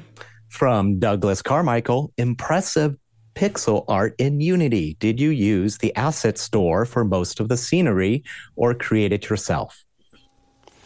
Well, the boat was totally created ourselves, the boat and the traveling in the ocean. You can see some of these trailers on our website. I think the artists have done quite an amazing job. This one, for example, the one that we were looking at, was something that we took on the assets and we changed it because our orchard was kind of blue, and this was our this was our color tone. So we took the existing asset and changed it. In the windows, by the way, right now it's a picture of Chekhov, but there were as the train was riding, there are pictures of people's faces riding by. So they signed up, they activated their cameras, and they would be active in different parts of the story. Actually, in this particular room of the building, you could be a passenger or a fly that's in the way of Mr. Baryshnikov there, and you can choose to be the fly. So when we switch to the fly, and the person that's recording this is going to switch to the fly any moment, and then the fly gets killed at the end there. Wow. Next question. Kirsten Osterkamp in Germany. What transformational possibilities and advantages of virtual and hybrid theater do you see emerging in the next 2 to 5 years? I hope that people continue to iterate, and the most important thing, I'm so glad to be on this show because sometimes it feels lonely. I'm not talking about personal life. I'm talking about professional. In terms of I would love to have connection to people that are trying to do this and trying to figure out a way to impact audience virtually. I think there was one huge success at Witness where we could see their cameras. There's a moment where in the show, in the anti-Semitic show, in the anti-Semitic themed show, where there's a Yom HaShoah, which is the siren of commemoration of the Holocaust. And when I see people on Zoom in their windows, and there's a commemoration, that means you have to stand up. And I see old people trying to get up from their chairs. That breaks my heart because it's happening live, because something got them to move. And it was important enough for them to stand up. So finding moments like that could be possible in the virtual is the most important thing, in my opinion. Next question. From Alex Lindsay, Novato, California. Why do you use Millicast over Zoom or other platforms? Control. I think the quality is excellent in Millicast. What else? There's also I could stream in the latest show in the Gaga. We had a bunch of different cameras that people could choose to activate, and it's a part of their player. It's a part of their built-in player. So you could broadcast 2, 3, 4 cameras at the same time, and it comes up in their window, and they can choose. And then when you stop the OSC command for transmitting that broadcast, the main screen just gets bigger. So it's just it's more flexible. Well, Igor, thank you so much. This has been a jam-packed hour with so much. We'll definitely have to have you back so that you can go even deeper, even into the artistic aspect of the things. And what we typically like to do in this moment is just any additional words of wisdom that you want to share with our community. So I would like to, first of all, share, I don't know how to... Let's see. Oops. Well, that closed. Sorry. I wanted to share a link to the network diagram and how everything was connected for the orchard, if that's of interest to you guys.